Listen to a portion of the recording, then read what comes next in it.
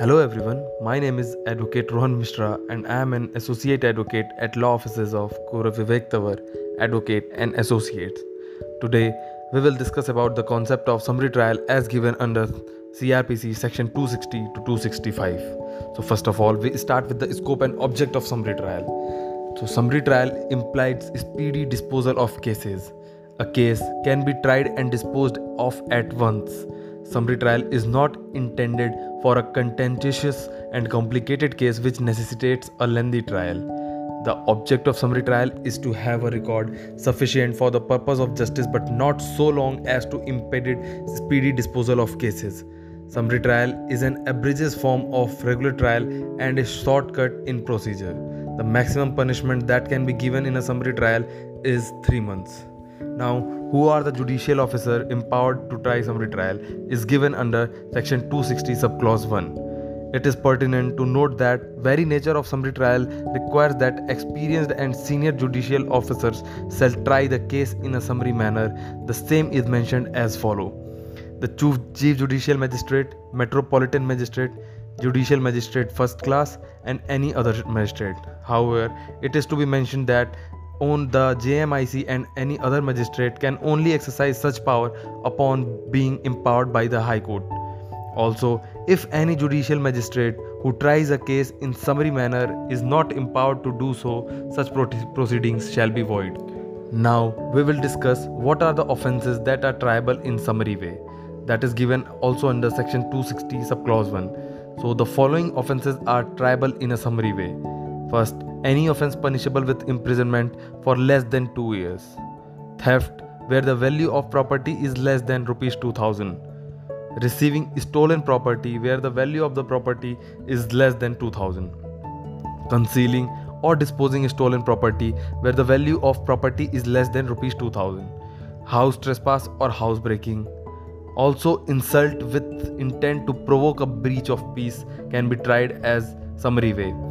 Also, abatement of any aforementioned offences, attempt to commit any offence mentioned above, or any offences under section 20 and Cattle Trespass Act 1871. Now, coming to the procedure that is to be followed in a summary trial as given under section 262. So first of all, we will discuss about summon case procedure subject to section 262 to 265. The procedure affixed for a summon case shall be followed. However, the provisions of section 262 to 265 will have an overriding effect on the already existing provisions of summon case. Even if a case happens to be warrants case, still the aforementioned procedure shall be followed because of the summary nature of the case. Now, punishment awardable is given under section 262 subclause 2. That is, in a summary trial, the maximum punishment that is authorized court can award is imprisonment up to 3 months.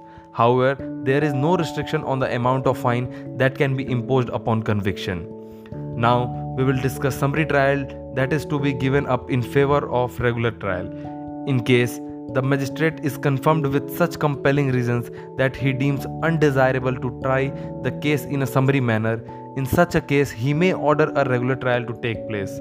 In such a scenario, the magistrate shall start the trial de novo and examine all the witnesses, even those who have been examined earlier under the summary trial procedure. Coming to the records in summary trial, the record of the summary trial shall contain the following particulars of the case. First, serial number. Second, the date of commission of offence. Next, date of report or complaint. Next, name of the complainant, detail of the accused, value of the property, details of the offence, pleas of the accused, the findings of the case, sentence and final order, and the date on which the proceedings terminated.